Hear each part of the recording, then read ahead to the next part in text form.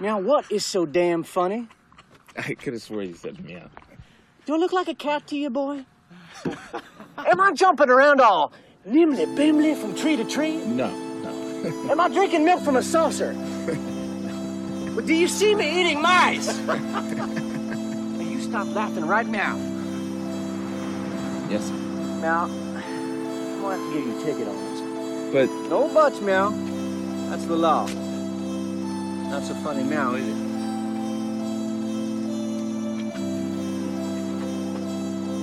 Meow.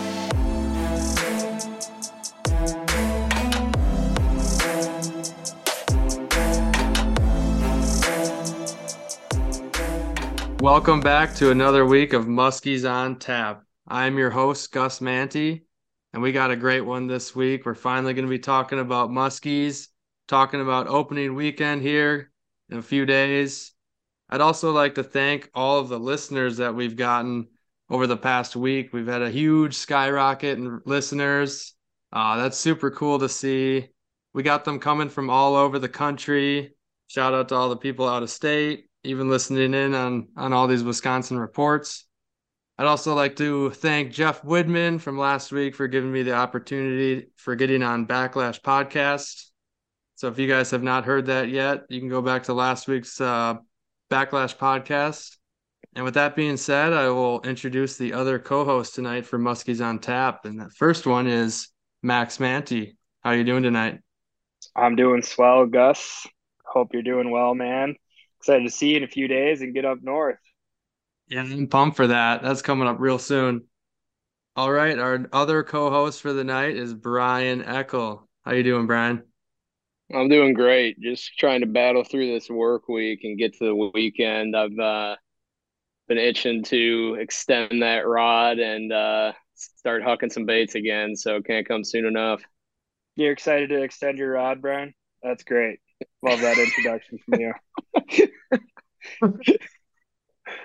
I know when that came out, I was like, I'm not sure. Yeah, we're man. keeping that in for Should sure. have thrown the telescoping part in there. Definitely keeping that in.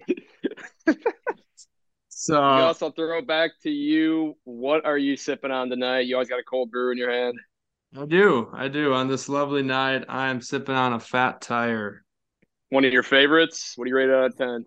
Oh, this is probably one of my favorites for sure for winter. I know Max and I like to sip on these, but I still got a few in the fridge from the spring, and I'd give it a solid 7.5 out of 10. Might be worth a try. I've had them on tap, but never in a can, so I might have to try that when I get up there. Max, what about you? What do you got next to you? I'm drinking some $4 Trader Joe's wine tonight. It's probably just cooking. Weird. Yeah, it's just kind of cooking wine, honestly. I mean, not that you guys would know since you're younger than me, but I wonder at what age do you stop drinking, the cheapest wine available at the store? Like, I'm 29 years old. I'm a functioning adult in society. And like, when I go grab a bottle of wine, my eyes are just always drawn to that, like, I'm clearance $4.99 for a bottle of wine. So they all taste the same. Yeah, I agree, kind of, but yeah, I'm rocking with that. I'm rocking with some Trader Joe's wine tonight, so that'll help me get through here. And we got a lot to talk about, so I'm excited to get to it here. Yeah, for sure. Before we dive in, Brian, you got something you're sipping on? I do. I have a Packerland Pilsner from Hinterland here down the road in Green Bay. Kind of a poor man's Miller Lite. I'm sure they're not going to like to hear that, but I don't know. I'd probably give it a 6 out of 10. Not too bad. I'm wondering if I've had those before when I visited you. Yeah, I was probably trying to force you to have them, so we can get rid of them. Probably. I think I'm gonna rate my Trader Joe's wine about a 3.7 out of 10. Ooh, that sounds about right. Gets the job done though. All right, gents, shall we dive right in? Let's do it. Let's dive in. I heard you got some scouting this week up north. Oh yeah, big time scouting. I did a little of that in between some smallmouth trips. So there's a good bit to talk about there and a little bit to talk about water temps and all that good stuff. What were some highlights from the smallmouth trip this week, and what else did you see out on the water when you're out there? So the smallmouth trips pretty much all went really well. I think we tangled with at least a few each trip. I know you and I, Max, had a double. That was a lot of fun when you were up. Just this past weekend, my buddy Parker and I had a double with one smallie and one walleye. Also on that same day, Parker, Jake, and I had a crazy power hour. I think I just posted that on Facebook and Instagram, but maybe dive a little deeper into that. We pretty much had a total bust of a morning and through the day on fishing. I know we chatted with that, but we decided to switch gears and go smallmouth fishing. So after a late lunch, I don't think we got out until pretty close to 5 o'clock, I think. And we went to a really, really windy spot that you and I had really, really good luck on, Max. And I tossed my jig out, reel it back in, tossed it out the second time. Boom, 21 incher. Got the night started Nice. immediately. And then I Nice. think a good 5 minutes later, got another one at 20 and a half. And we were doing a competition with the other boat, the other friends of ours out that night, Drew and Sam. And we felt pretty confident getting a 21 and a 20 and a half in the first, 5 to 10 minutes of fishing that night, which turned out to be a really good hour. I believe we had pretty much all of our catches until like 6 p.m. and then it was shut down until sunset. And Real same quick, deal, man. for any Oh yeah. smallmouth nuts listening, what were you throwing for them? We were so basically this whole smallmouth bite that we've been on has been swim jigs and crankbaits. And with the swim jigs, really nothing special, just dragging along the bottom and waiting for them to pick it up. And that's been getting the biggest bites and the biggest fish, and sometimes even the most fish. Then the crankbaits are great when they're super aggressive. And we started doing that when we were reeling in our slow jigs at a fast pace in like the last 40 feet of the retrieve. And then you'd see them followed in really aggressively. So we figured crankbaits were kind of a good change up. But this night we were all throwing swim jigs. Got all three of us on the program in the boat that night. And that just amounted to so many big bites. I think we took our best five from the night. And I think it was a 19 and a half, 19 and a half, 19 and a half, 20 and a half, and a 21 incher. And I'd say that's pretty solid for a nice little quick outing. And that those all those biggest fish just came from that 1 hour.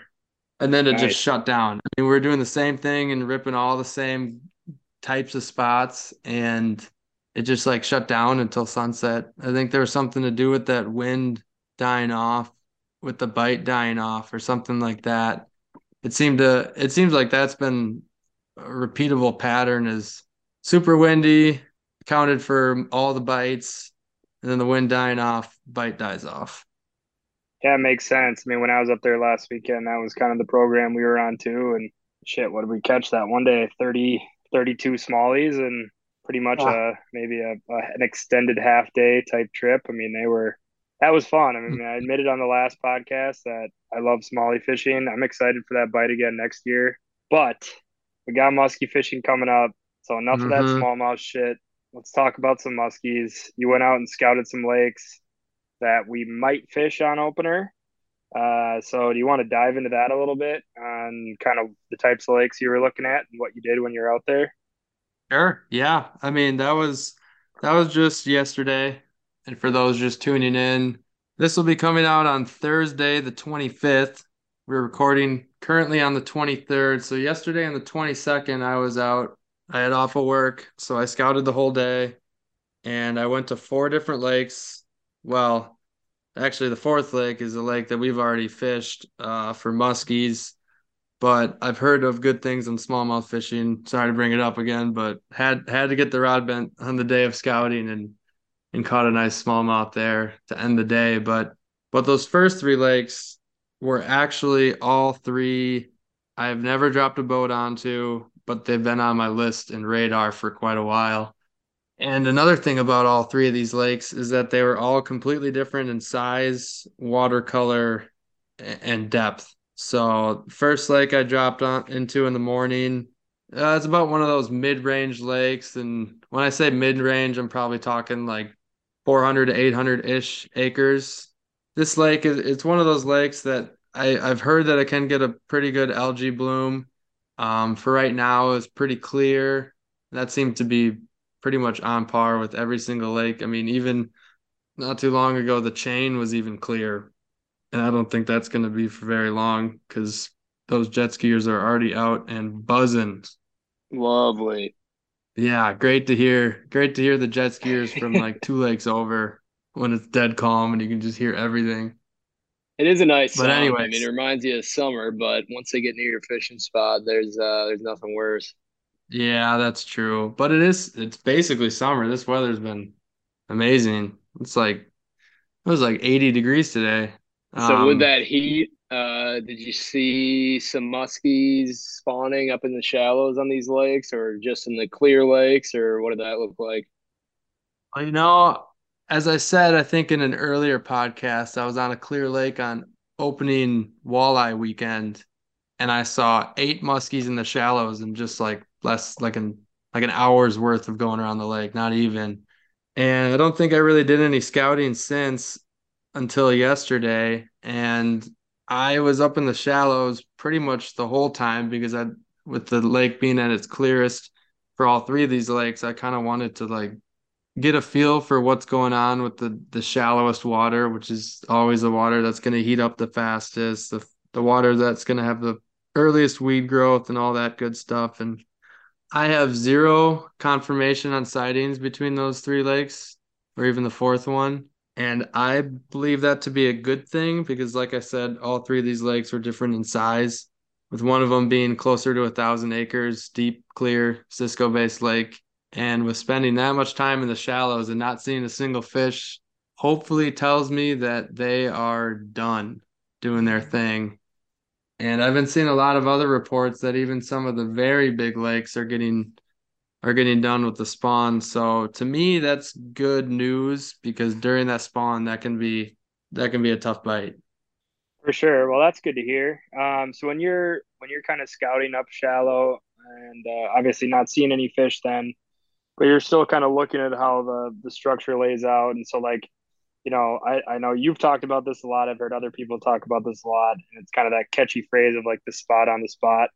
So when you're going into a bay and you're like looking at a very vast weed bed, are you actually trying to like look at kind of how that weed bed lays out, if there's denser pockets, lighter pockets, and actually marking those spots? Hmm.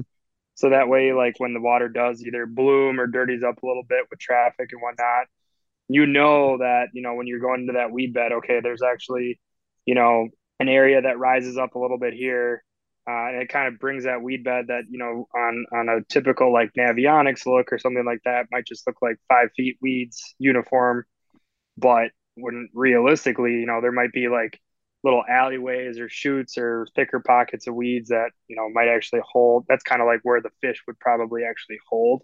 So are you marking Hmm. those spots out, or how you doing that?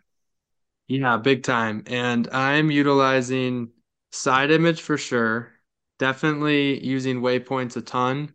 And one of the most important things that I don't know if I've talked on this podcast, but I think I brought it up in the when I was featured in the Backlash podcast was using quick draw contours because I run Garmin's in my boat, so that's what they call it, where you do the self mapping of the lake, where you turn it on your GPS and it just maps the lake's depth contours for you.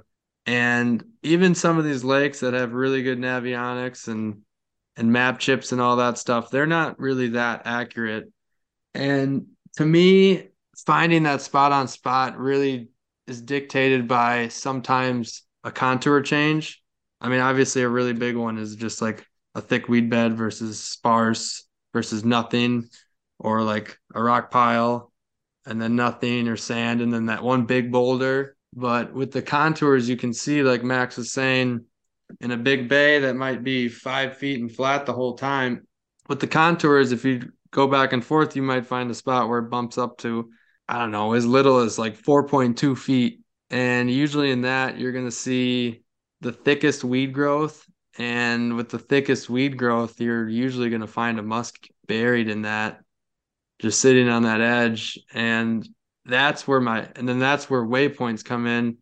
So when I was driving around a big bay, which is pretty typical for us to fish in the early season, is because it's closer to the spawning grounds when the fish are up in the shallows and the muck and the new weed growth and the bulrush and all that stuff.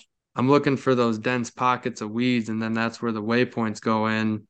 As soon as I see the thickest weeds as of yesterday, that's going to tell me that in a week, 2 weeks, 3 weeks from now, that's going to be the thickest choked out weeds. And then around it is going to be some typically a little more weed growth happening, like a little bit lower. And that's the new stuff 3 weeks from now. But right now, that new stuff is that's just what we're looking for, and that's what I'm using the waypoints for. Yeah, I mean that makes sense. So, would you consider like right now just kind of the best time to scout lakes if people are able to get up and get out there, or take a break from, if they're out there walleye fishing or smallie fishing? It feels like right now is kind of the best time to do that scouting stuff. Yeah, I think so. I mean, I think any time of the season in this May period where you can't fish for them yet, it definitely helps because I know from scouting during mid-season, it's really tough to not just, get the rod out and start hucking before you even check out a spot, which is why this is Right. awesome and sometimes why we struggle on new lakes right away. Is because we just go full guns a-blazing and just start hammering spots with lures. Then all of a sudden the Navionics is way out, and 2 seconds later we're casting into nothing, and we're like, oh, what's going on? And that's what this good recon work is going to help us. And another reason why it's the best right now, I feel like, is you right now in late May we finally have that sunlight going on, all the heat, and those weeds are actually starting to come up because about 2 weeks ago all we could find was pretty much dead weeds or no weeds. So with this like late May time going right up to opener, you can get your best gauge on weed beds for brand new lakes. And well, I'm not really saying anything about rock piles is because they don't really move. So those you can scout anytime, map those out. But the weeds are a little more important going into opener because that thick, lush green cabbage is super important. The really shallow tobacco cabbage can be very good, but sometimes just that newest green cabbage might be the best. Yeah, and I mean right now it's really nice. Like you were talking about, some of these lakes bloom up later, but right now a lot of times the water is very clear, so you can actually just use your eyes, I'm guessing, and just see those weeds visually, which I'm sure is nice too. Kind of gives you an advantage. So, even if like we go there on opener and if it's, windier or cloudier or whatever, you still remember, seeing those different types of pockets or weed beds, from your scouting stuff. So that's good. Yeah, I'm very glad you got a little bit of the scouting out of the way because I'm chopping at the bit to get some of that bait time and water going. Start, going guns a blazing as you just said. But yeah, looking forward to that here in a few days. But let's get into some of that game plan that we've got, roughly dialed up for Saturday, Sunday, Monday. Max, we got a little tournament going on. Do you have some of the rules maybe, or how's this going to look for us? Yeah, I mean, I think we're still hashing it out a little bit, but I'm fired up for that. So we got myself, we got Gus, we got you, and we got our other buddy Jack, who hopefully will make his debut on the pod for follow up, either to gloat in our face, Brian, or we can just beat him down after we take the cake this weekend. But I think what we're gonna do is just, since there'll be four of us in the boat, a little 2v2 comp. We'll probably have a little, maybe a little big fish pot as well, which we've done in the past. And it'll be Brian and I taking on Gus and Jack. So that'll be good, Brian. We'll get a few reps in before our tournament in late June, kind of figure out how that camaraderie works. Maybe get a little of the fisticuffs out of the way early. So maybe get a little momentum and into June. If we can get a Absolutely. dub over Gus, Yeah, that'd be good. I think most of our problems together on the boat is we're usually fighting over the front, and Hmm. come tournament time, it's only going to be us two on the boat. So I don't think we'll get in any scuffles about that. Well, that brings up a really good point, Brian, and I'm glad you talked about boat positioning because something that I'm going to be extremely curious to see how this goes is with four guys in the boat, our boat isn't able to hold four people casting at shore, right? One person is going to have to be throwing off the break, at all times, whether that's somebody from whether it's Jack on Gus's team or whether it's you or I, because Gus is going to be running the show in that, front or that back left pocket where the trolling motor is and everything. And so I'll be really curious to see if that spot produces a fish. If it gets hot, it could kind of help out with the bite, covering more water. I'm going to assume that you're not going to be too excited about fishing in that area. No, But and I just heard from Jack. He just shot me a text, a little hand up emoji, and he said he can't wait to throw off and do some nature casts off the break. So yeah, it sounds like him for sure. that should free us up to bang some shoreline. But I mean, I'm really curious to see if that spot is going to produce any fish. I mean, I remember last year on opener, we had the same crew and I was fishing off the back of the boat. You guys were all throwing towards a weed, just the first primary break, on the weed edge, and I was throwing out the other way. I think there was some deep timber or something off the other side, and I didn't stick the fish, but I got crushed out deep. We didn't do it too much. I mean, I think we were kind of taking turns. But now that we're having a competition, we're always going to be wanting to be casting. So somebody's going to have to hold down that spot throwing off the primary break, and I'll be curious to see if that's going to end up sticking the biggest fish or any fish. Um, we'll see. We might have to put in some, some foundation before we get out there, some rules that, one person from each team has to be casting off the break into the deeper water, and it's an hour on, hour off rotation. Yeah, good luck with that. I think we'll be able to do that all right. I mean, we got just myself who's always going to be in the back corner, like Max said, and then Jack is my partner, who, from the sounds of it, you Max and Brian are going to be scrounging out for that front spot. But I think I got to get my partner Jack up there too. I might have to tell him to hit the gym this weekend or this week or something to beat you guys up over that spot. So Yeah, hopefully he's wearing a swimming suit too, because all three of us aren't fitting up there. I mean, Jack's a big guy, but been putting in some work this off season, so I'm not scared of him. He's washed up tight end from well, I guess when he went to St. Thomas, they were still D3, but I think he wears the D1 tight end Oh yeah, proudly. But yeah, I'm not backing down from him. We'll be all right, Brian. We'll hold our own, oh yeah, we'll take care of him. no doubt. So I think so with the tournament, are you guys just thinking on the most fish or kind of maybe try and do like a point system, or do you guys just want to do most inches, or how are you guys thinking about the scoring of the fish? I think you definitely have to do total inches, and then maybe like Max is saying, a biggest fish pot on the side as well. But I don't know. We got to figure out. Maybe we discuss it later with Jack, but maybe we do, any fish over whatever that mark would be, like 43 inches is a point and a half for every inch over 43 or something along those lines, just to reward a bigger fish. But with the big fish pot too, we could just go straight inches and then leave that separate. Yeah, I think I agree with the big fish pot is just a total separate entity of biggest fish by length. And then with the individual fish, I mean, I don't know if you guys want to go down to 30 inches, 32 minimum, 34. I mean, maybe I say just so that we it get is spring. I say every single muskie. I like that. I actually do like that. All right, well then What I'm I throwing mean, a husky jerk all weekend. I'm gonna go get some night crawlers on my way up and just post up. And someone throw a wacky rig out there. But in all seriousness, can we get into some of your? I mean, I know we're all gonna be throwing the kitchen sink. We still have a ton of new baits to try out, but what baits are you guys planning on starting the day with on Saturday? Oh, wait, don't we gotta pump the brakes on that one. I think we have a Q and A question with that.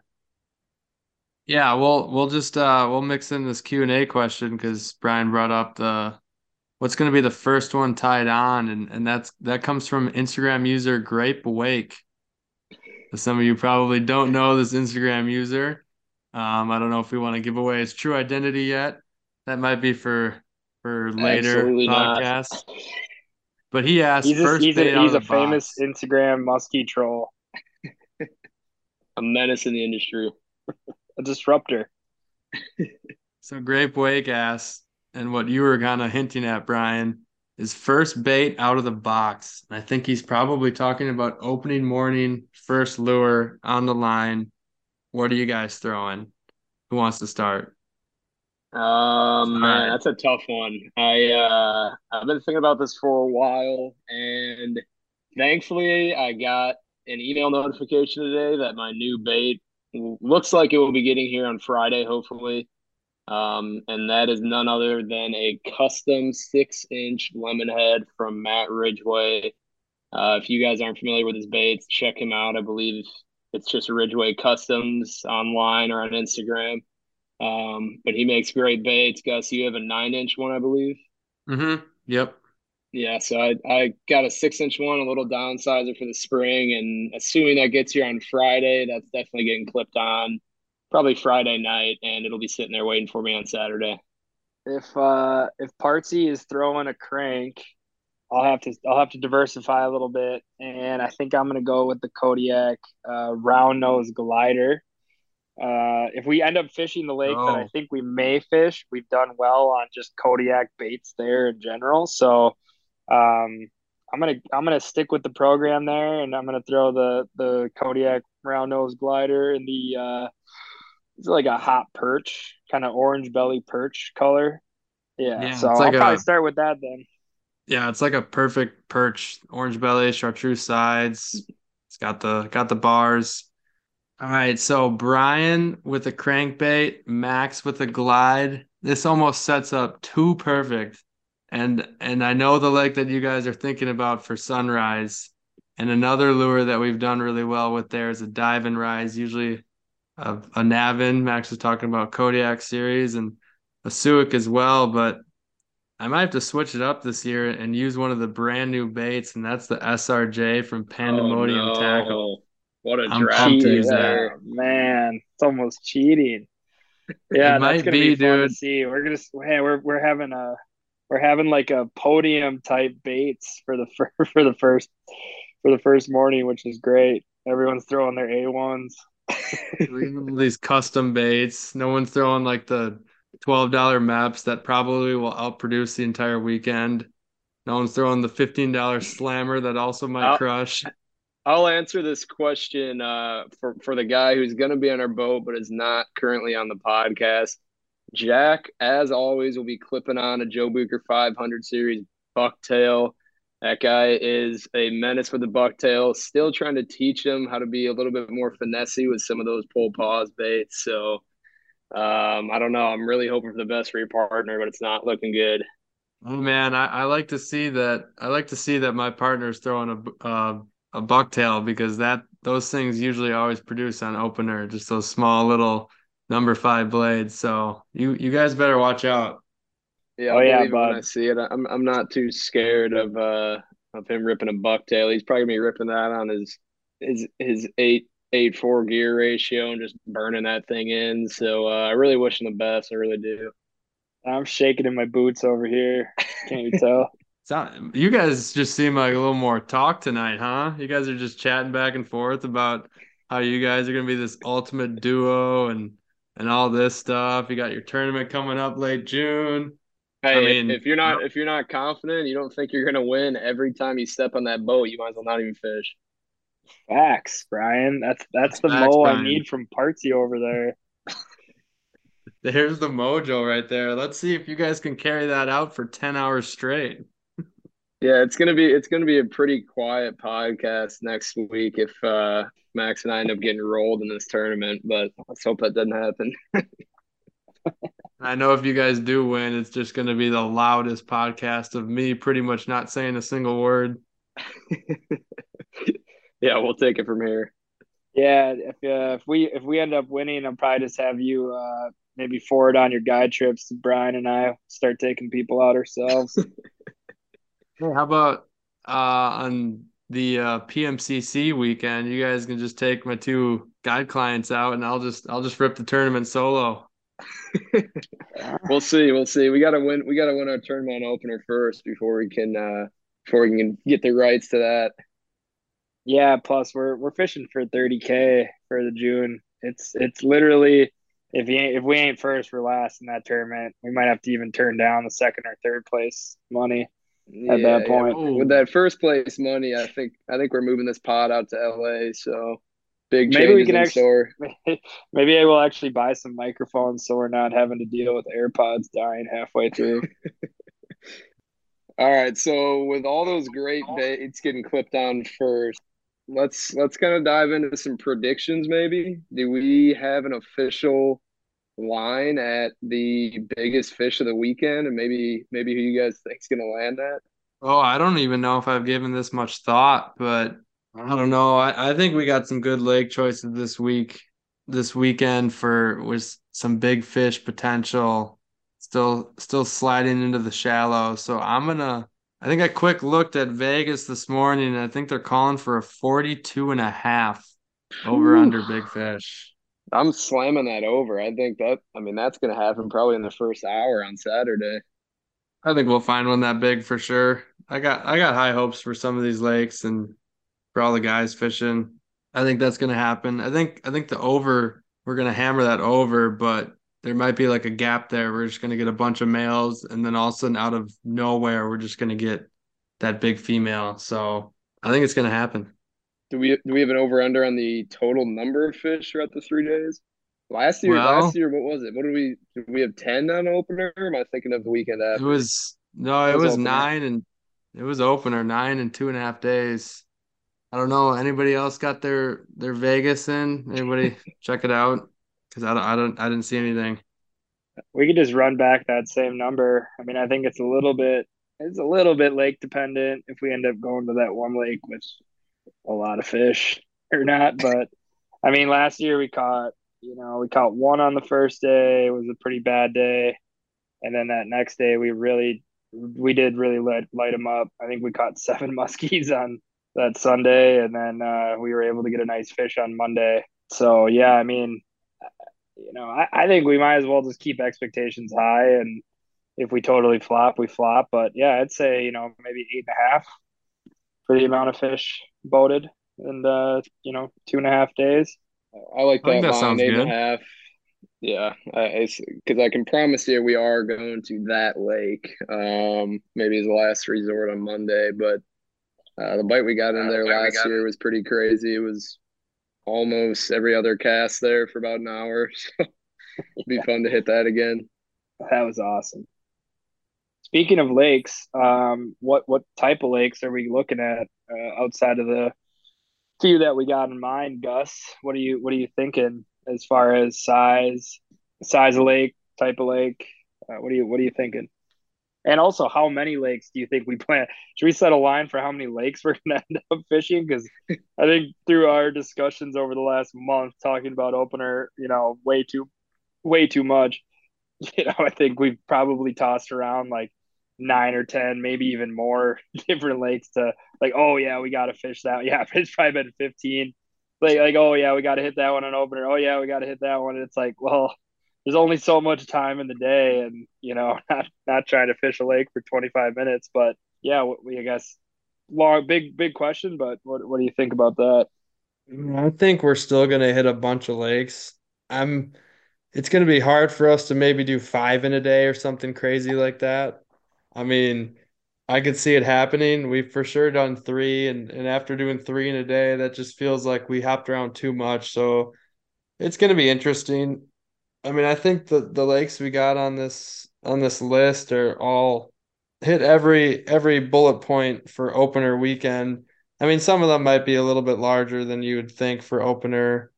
But typically with all these lakes that we're choosing, they have all really, really dense and great weed growth. And with a little bit of sand and rocks mixed in there somewhere too. I don't know, Brian. You got a line for the lakes we're gonna jump through? Like how many lakes we're gonna Um, hit? I didn't see an official line. If I had to guess, I would say three different lakes Saturday. I don't know. I guess three a day on Saturday and Sunday, and then maybe one or two on Monday. Kind of all depends on if we were killing them the first 2 days or if we go to the secret lake for a little morale boost on Monday. Yeah, that's for if we're down bad. But yeah, I mean, so we do have a lot of lakes on the list, but I'll tell our listeners this is if we get on a bite and we're catching and seeing fish on one lake, we're probably not going to go super far from that lake. I mean, if anything, we would maybe give it a break that day and go to a similar lake for the rest of the day and then come back the following day again, if that makes any sense. But I mean, realistically, I think we're talking about a lot of lakes is because most of these lakes we already know, and what we're gonna do is for sure, obviously, fish them effectively and slowly because it's spring and the water's cold. But we're gonna go hammer 2 to 3 spots that we really like early season on these lakes, and then bounce if we're not seeing what we like. And I think that's why we have so many lakes in mind. Yeah, no, I like the lineup of lakes that we've discussed. I mean, I think last year, as we did say, we caught a lot of fish, but we did have, pretty long droughts during some of those days where we, probably weren't doing probably weren't doing the right thing. So, what do you think was our biggest takeaway or like biggest thing we learned from last year to take into this year's opener? I mean, I definitely agree with those long droughts of no fish, but I think that kind of just goes without saying with colder water. I mean, we see it in the fall, tight bite windows, and I think just one of those things. And I mean, maybe this will be what kills us for changing lakes, but some of those spots that we hit, we might end up fishing them on just like super off times, and we'd leave because we don't see anything, and then all of a sudden it just lights up. Even if we just do the identical drift, boats on the same track and everything, tossing the same lures, then all of a sudden, like boom, those fish light up. Yeah, I guess I think the biggest thing that I was thinking of is, we did really well last year on Sunday and Monday, but Saturday we did struggle. And I think the biggest thing, is we probably fished a lake that was a little too big and probably didn't, concentrate our time enough on some of those, back bays and warmer areas. We fished a lot of, we kind of fished the entire lake. And so, maybe like you were saying, if with tight bite windows, like really stick on those spots that either look good or we're moving fish. And, I think we got a great game plan. So I'm excited for Saturday morning. Can't wait to get up there. It's going to be a long week. So, Gus, for any of the viewers out there who might be making the trek up north to get in on the opener action, I guess in a quick sentence, what would you warn against them doing? It. I mean, I'm guessing you'd say maybe take it easy on the big, clear, deep lakes right now, and maybe target some of the more shallow, stain colored waters as those are going to be hotter. But what would you tell them? I mean, yeah, that's kind of just what I'd like to say. I'll try and sum it up in a quick sentence, but I think I'd really shy away from those deep clear lakes because I'm looking at the extended forecast and the whole weekend's going to be very sunny. And with those temps rising in the shallows on the stained lakes, that's just going to be your go-to on bites. Day in and day out, those stained lakes are going to heat up faster and just always get the better weed growth and keep the box versatile, but don't change baits too much. But definitely Boo. get in your pull pause baits as opposed to just throwing a bucktail the entire time because those ones seem to produce when the bite windows are very, very tough. But keeping the bucktails into play as well during like the very peak moon windows is key. So that wasn't really a sentence, but definitely something to take away is don't exactly go to those super big lakes because we've made that mistake before and it can hurt us and hurt the morale. Yeah, it's definitely seemed like when we go there super early in the year on opener, fish are just scattered all over those lakes, and some years they're still spawning. So All right. Well, with that, should we get into some of our Q&A questions this week? Yeah, let's get to it. We got some from Facebook, we got some from Instagram, and I know I also got a direct message and we'll just start right there. We got a direct message from Pete V. He asks, how deep is too deep for throwing a top water? And how much chop, waves, and wind is too much? Who wants to answer this one? I'll take it, and then you can kind of refine what I'm saying. But because it's going to be nonsense. Pete, I want you to know there's no depth that is too deep for a top water, and no amount or height of waves that is too much for a top water. It's my go-to year round in all conditions, and I'm sure Gus might pick that apart a little bit more, but No, I actually really like that answer, and I honestly didn't even know you're gonna say that. The only thing I was gonna tweak is just be like, if it's the right time for top water and those fish are feeding high, I don't think it's gonna matter what depth you're in. I mean, I know I've heard of some of the older legends talk about catching open water fish on top water. That is something neither of us three have been a part of, but we have caught fish in open water with high riding baits subsurface. So I can't imagine that's too far fetched, but those stories are a little crazy to me. But I definitely think, Pete, there's really no too deep for throwing a top water.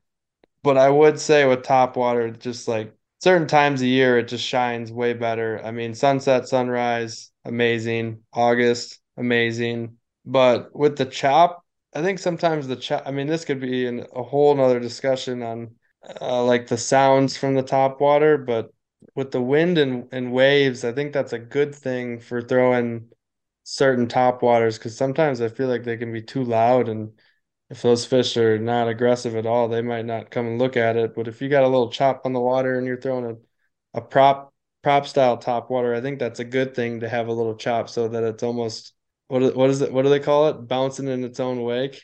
Pretty oh much. yeah, yeah. I mean, I love top water, but I never really like throwing it if it's, white capping or big waves. But if it's like a ripple over the water, I guess maybe like a 10-mile-an-hour wind, it's still fine. I got a quick story, I guess, if you guys don't mind me sharing, that happened to me last year with actually without Gus in the boat. It was just our dad and I, we were out fishing, and it was during what looked like to be like a light rainstorm that turned into like a torrential downpour. And we were out on the chain. We were, not near our cabin, but we were by the spot we really wanted to fish. And like, I'm talking rain so hard that like you couldn't even talk in the boat because you couldn't even hear the person next to you. Wind was howling. It was totally that pre-storm kind of like front moving in, and we were fishing over like a big extended weed bar. And I remember I put on the top water, and our dad was just like, "What are you doing? Like, how the heck is a fish even going to hear or see that?" Because, I mean, the waves were ripping pretty good. It was windy. It had been really calm, but the wind started picking up pretty aggressively. The rain, like I said, was just crazy, and it was like my third cast, and a fish just completely blew up on it. We ended up sticking it, and I think that kind of gave me a lot of confidence moving forward. That I've heard people say that like in a good shop, the right prop bait type style top water can work really well. This one was that kind of louder prop style type top water. But it gave me a lot of confidence moving forward that if there is some chop and some wind and some noise, even rain, that it can still get the job done. So I just figured I'd share that little story. So if you're ever on the water and you have those types of conditions, don't be afraid to throw on that type of top water bait and see if it works out for you too. Yeah, I think that sounds good. I hope we answered your question well, Pete. And I think with that, it's just gaining that confidence throwing top water in situations that you may not think to throw that in there. And I really like that story, Max. That definitely helps. So with that, let's move on to our Instagram questions and let me pull those up. So we already got ours from Grape Wake talking about the first bait out of the box. Now we got another one from T Brew 77. He asks, Will Manti catch a fish this weekend? Odds set at plus 1,100. And I think he's referring to you, Max. Yeah, he is referring to me. He's an idiot. He's also my roommate, and I think that question comes from the fact that a lot of times when I come home from a weekend of north fishing, he's like, "Oh, how'd you guys do?" "Oh, yeah, we did great." And I start showing him pictures, and it's like Gus holding a 42 incher, Gus holding a 41 incher, my dad holding a 37 incher. He's like, "Oh yeah, looks like you guys killed it. Where's your fish?" I'm like, well, it's not always part of it. It's, the boat catches one, we all catch one, right? Um, so he gives me a hard time a lot of times, and then even when I do catch one, he's like, "Oh, that's really nice of Gus to let you let you hold his fish for the picture." It's like, "Oh yeah, that's great." So yeah, that's probably where that question stems from. That was more so the case a few years back. We've been picking up some numbers here the last few years. We've been getting on the program, but no, I really appreciate that question, TJ. That's really kind of you. That's too funny. And I think to actually answer that question, I'm going to go with confidence and say yes, that Manti gets it done and gets a fish this weekend for sure.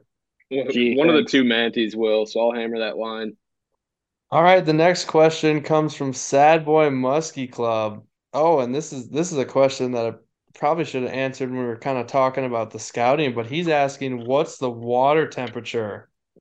I think this is something that some people have been concerned with because of I don't even know how much you'd call it late ice out. It was probably only a few days out. I mean, it was out plenty open till walleye opener, but the water temperature that I found, and I've been on clear, deep, big lakes. I've been on small lakes the past week, and no matter what lake I've been to, shallows are at least 60 degrees and most of them spike to 62 and a few of those really stained ones I've seen up to 64, 65, and I'd bet even more from today.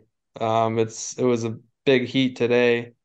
And some of the main bodies, they're like the main basin temperatures still are kind of riding in that 57 to 59, but I mean that's just as of today and it's Tuesday and we still got opener until Saturday and we got lots of sun coming up and a good amount of heat. So I suspect that water temperature to be at least mid 60s Let's for opener. go. And that's calling for hopefully some pretty aggressive fish. So I'm pumped, sad boy, and I hope you are too. Dude, shout out Sad Boy. He's been a staple with the Q&As. I've never met him personally. He's a great follow on Instagram. Sad Boy Muskie Club, maybe I think it is, right, Gus? And hopefully our paths cross this summer, Sad Boy. It'd be great to share a beer together. Yeah, we definitely need to get sad boy over for sure. So let's move on to our next question. And this comes from Spencer Eaton. He asks, "What are some water temps you look for, and how do those dictate how you fish?" Okay, so we just got a little bit of the lowdown on water temperatures right now and probably what to expect. I mean, I look back a little bit on our notes from last May on opener in that late May time period. I don't want to say water temps because I can't think exactly, but I know once it got into that low 60s, that's when we hammered them on crankbaits. And then I think when it got to more of that mid 60s and that like second week of June last year, I believe it was, that's when we started to get a few more on blades. Usually when that water temp is rising more and more and the fish are getting a little more active, that's when blades come into play. But I think at least with those 60-degree shallow temps, we're for sure going to be that's dictating an awesome pull pause, probably dive and rise and crankbait bite. Not to be like the story guy here, but I do want to touch on this, and I think it's kind of relevant to this question. I was hoping to share this on this pod, but you guys remember it was opener last year, and we were fishing a lake. We were in like the North Bay area, warmest temperature, warmest water on the lake. We went through the spot, I think, a handful of times, didn't move or see any, you didn't see any fish and didn't hook anything, obviously.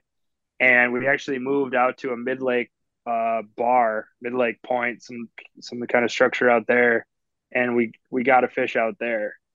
And so I guess the point of the story is that I think a lot of people, the common theme is find the warmest water on opener. But I would say, at least if you are finding the warmest water on opener, you're not getting anything to move, maybe in that pocket of weeds or that North Bay. And there's kind of a mid lake structure that's out from weedy bay. Just go give it a look. It helped us out last year. I mean, we caught that fish in an area that I would not consider a staple for early season musky fishing. So yeah, I guess just kind of a thought provoking idea. If the shallow weedy bay is not working on that body of water that you're fishing. Yeah, I definitely agree with that. And some of these small lakes that we fish during opener, you can get through those small weedy North Bays pretty quickly. And if you get through there pretty quickly and you don't see a fish, and you're gonna stay in that body of water, instead of just rotating around and just hammering that home, definitely look for those secondary spots, like Max said, mid lake bar. You don't always talk about that or read about that much on opener, but I mean, if it's a good structure is good structure, and there's fish gonna be there.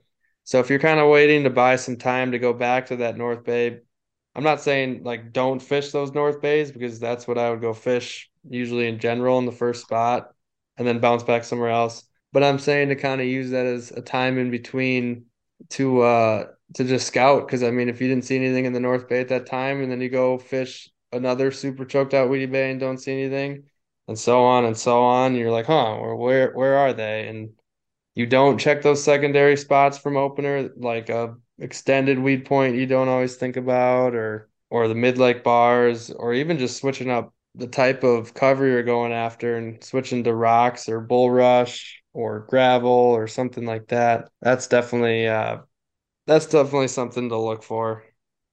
So this next one comes from Chris Curran, and he asks, "What are some good early season strategies for finding some monsters?" Ooh, monsters can be tough on opener. I do Yeah, have to usually admit, usually those two words don't go together, but not we always. But I know that one we were just talking about when we made the switch to that mid lake bar, that is what I'd consider a much larger class fish than you'd think of, rather than a dinky 32-inch male. So I think my little quick thing was pretty much the answer to that last question, what I just talked about at the end there, is looking for those secondary spots. I mean, if you're only spotting tiny little fish and maybe catching a few here and there, is just step off a little bit. Not saying go to the middle of the lake, but just find those structures like really close, like a bar that's really close to the bay, a point that's really close to the weedy bay, because pretty much just like, I mean, to my knowledge, on all fish that spawn, especially predators, those males hang around first, just like, walleyes too, and they hang around long afterwards, whereas the females hang out and chill and just kind of set up differently.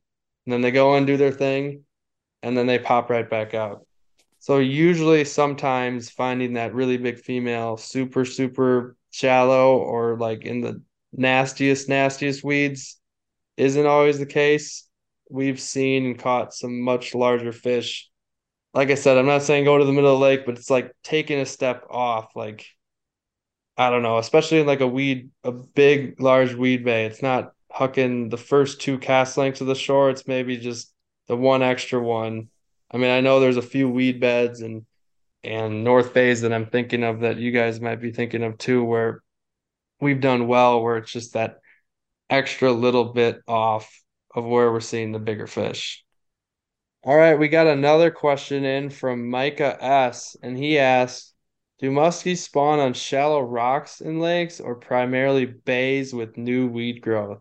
All right, Micah, I'm not the biggest fish biologist by any means, but to my knowledge, I believe that muskies are a little bit more in that mucky and weedier type bays, whether that have a little bit of bulrush. I mean, I know usually bulrush brings in some gravel with it too, but typically those fish are going to be in the leeward of most winds. It's getting the most sunlight, and chilling in kind of like the mucky and choked out weeds as opposed to walleyes that look for wind and rocks and gravel shorelines and such like that, which is probably, well, not probably, but kind of why everyone talks about North Base as being their primary spot for opener. So I hope that answers that. And our last question comes from Parker Knapp. He asks, well, this one we can discuss on the weekend. I don't know if it's going to happen, but thoughts on night fishing during the early season time frame. Ooh. Anybody want to roll into that? That's not something we really dabbled in, and I think it's going to happen come June. But what about opener weekend? Yeah, I mean, like you said, we haven't done it. I don't even think it's crossed our mind. It's never been on our plan of attack, but we have talked about it a lot this winter. It's something we need to try and do more, especially later in the summer. But I mean, I'm all for it, especially if we had success throughout the day and we're catching fish. I wouldn't mind spending a few more hours into dark and busting out some of the favorite top waters and some of the same pull pause baits and seeing what happens. I think it's a good experiment. Max, what about you? You in favor? Yeah, I mean, it's going to be a little bit cooler at night. I think we are going to get some pretty warm temps this weekend, which is going to be great. So, I mean, if the weather is decent, I wouldn't mind sticking out there in the dark a little bit. Like Gus said, it's not really something we've done in the past. I honestly think more than anything, like not even from just a catching fish point of view, it's just like a human point of view is just the stamina aspect. I mean, we're going to be pretty geeked up to fish on Saturday morning. I'm sure we're going to be out there really early, which that's a little bit of a, I think, the debatable topic. If early in the season, you typically hear the kind of bite windows, is when it's the warmest part of the day and the sun's kind of reached its peak. But I've also heard people doing really well, opener morning, like first thing. So I'm sure we'll be out there really early Saturday. I'm sure we'll be out there early Sunday and Monday as well. So just like logistically, thinking about getting out on the water at 6:30 Saturday morning and fishing Hmm. on and off throughout the day. And then I guess, yeah, we'll see how it goes. I mean, honestly, Brian, I might be opposite of you. Like, if we're catching a bunch of fish during the day, I probably would be more apt to just call it a day when the sun, goes below the trees and go home and get some food. But, if we're moving a bunch of fish like during that later window, and they're not actually getting hooks or biting, I'd probably be more apt to stay out then to see if a light change kind of triggers them to actually eat. But yeah, I think just logistically this weekend, I mean, we're going to be hitting the water pretty hard.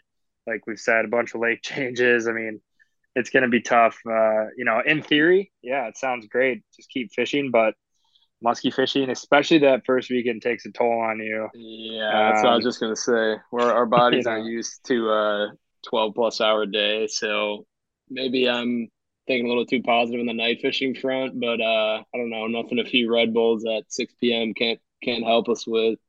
I think Max had a good point there, talking about if we're moving fish and not catching, that maybe that light change is something to look to, and I think that might be key, and that might be something we should definitely discuss because looking at the weather, we got a lot of heat and I think a good amount of sun, and sometimes I know throughout the year that sometimes calls for lethargic muskies sometimes in the middle of the day. That's more so midsummer. So we're gonna see. I think an opener it might be really, really good for that afternoon time to sunset, and then once it's lights out, it just might be done. Like you almost like Max saying, hang your hat on a good night. Like if all the fish in the lake were biting from 6 to sundown, I don't think you want to stay out after dark. I mean, most of those fish probably just ate during that feeding window. But if you're moving fish or maybe not even finding many fish, it might be from that heavy sun and heat making the fish a little more lethargic. And I think that's something more so we're going to look for in the midsummer time. But I think if that happens, night fishing might come into play this weekend. Yeah, I'd say if it's gonna be like, I'm not even sure what it is. I could be totally wrong, but if it's gonna be like a low of 65 Saturday night or Sunday night, and it's going to be super humid, I mean, I don't know. I think you have decent chances of finding some fish in that kind of weather. What are you seeing on the lows this weekend? I might as well just read it quick for Eagle River. We got Saturday morning clocking in at 44 I'll be in with a bed. high of 78. And then we have Oh Sunday with God. a low of 47 and a high of 80. Monday with a Wow. low of 52 and a high of 83. Yeah, that'll be interesting. I think it's going to be like that 11 a.m. to noon bite once that sun really starts piercing the water. Calling for a southwest wind all weekend. Pretty Nice. sustained throughout each day of at least 8, 10, 12, which on the water means 25 It's miles an lining up, hour. man. That sounds really good for opener. I'm digging it. That's a nice little warming trend right there. And it's kind of sustained. I mean, I don't know when it's gonna I mean, the weather's unpredictable up here. I don't know when that's gonna take just completely take a shit as it always does. I mean, whenever there's prolonged heat like that, you already know that we're gonna get a morning in the 30s and then a high of Yeah. 59 or something the next day. Yeah. Warning to everybody who's looking at their forecast right now for the weekend. It's probably going to end up being like 32 in the morning and 55 during the day. So don't get your hopes up just yet. Seems like the weatherman's never right up in Vilas County. No doubt. Well, so when are you getting up, Brian? What's the game plan? I believe Jack and I will be hoofing it up together Friday after work, whenever that might be. I guess no real rush because we can't fish Friday anyway, but get up there in time to figure out these tournament rules and talk our shit to the other team for a bit. And are we going to be making any sort of a video this weekend, or what's the plan there, Gus and Brian? I guess I should ask too. Yeah, I think we're gonna have cameras rolling the whole weekend. We'll do a little B-roll. I think we can make a little video out of it, give the listeners and all the followers of Suggs Fishing and all that just a little something to offer, kind of visually see what we're doing, what we're catching, just kind of seeing what's going on in the boat and all that good stuff. So, and I know Max, you're gonna give me shit, but I'm still the world's slowest editor. And I think hopefully at some point, if Facts. I can get some time to do it, is get those PMTT videos out. I know one of them you can view on the PMTT Facebook and YouTube. Both fish are edited. I have a little bit of B-roll to add, and I think I can make just a decent little video out of it. But for the opener weekend, that might be a little better one to kind of go forward with because there's gonna be four of us. In the PMTT one, I was solo, so that was tough. I don't have the camera skills of Mike Keys fishing solo, so that's probably Shout gonna out make it tough Keys. for editing. So, boys, I think that wraps up our discussion tonight on opener. I think we had a good one. We had awesome questions from our listeners again. Thank you guys so much. If we're looking for more questions, just make sure to check out Instagram and Facebook. I'll post those if we're needing some, but I think from here on out, we're gonna have some pretty good discussions finally of some true weekly reports on what's going on in Vilas Oneida County in Wisconsin. And I hope you guys really enjoy what's going to be offered here on Muskies on Tap. And before we go, I'll quick give my socials again. If you want to reach me to book a trip or just check out what's going on, look at some fish pictures, videos, all that good stuff. You can reach me on Instagram at Suggs Fishing, Facebook, Suggs Fishing Guide Service, or you can add me as a friend at Gus Manty. You can also reach my cell phone, give me a text, call, voicemail, whatever you want at 920-264-3816. And be sure to check out my website, www.sugsfishing.com. See y'all Thank you everybody soon. for watching this week's episode. Good luck this week at killing the muskie. And as always, send in those picks to Gus if you guys land any giants this weekend. Gus, cue up Fortunate Son here on our way out. You do know no one can see us, right? Good night. See you, everyone. Peace.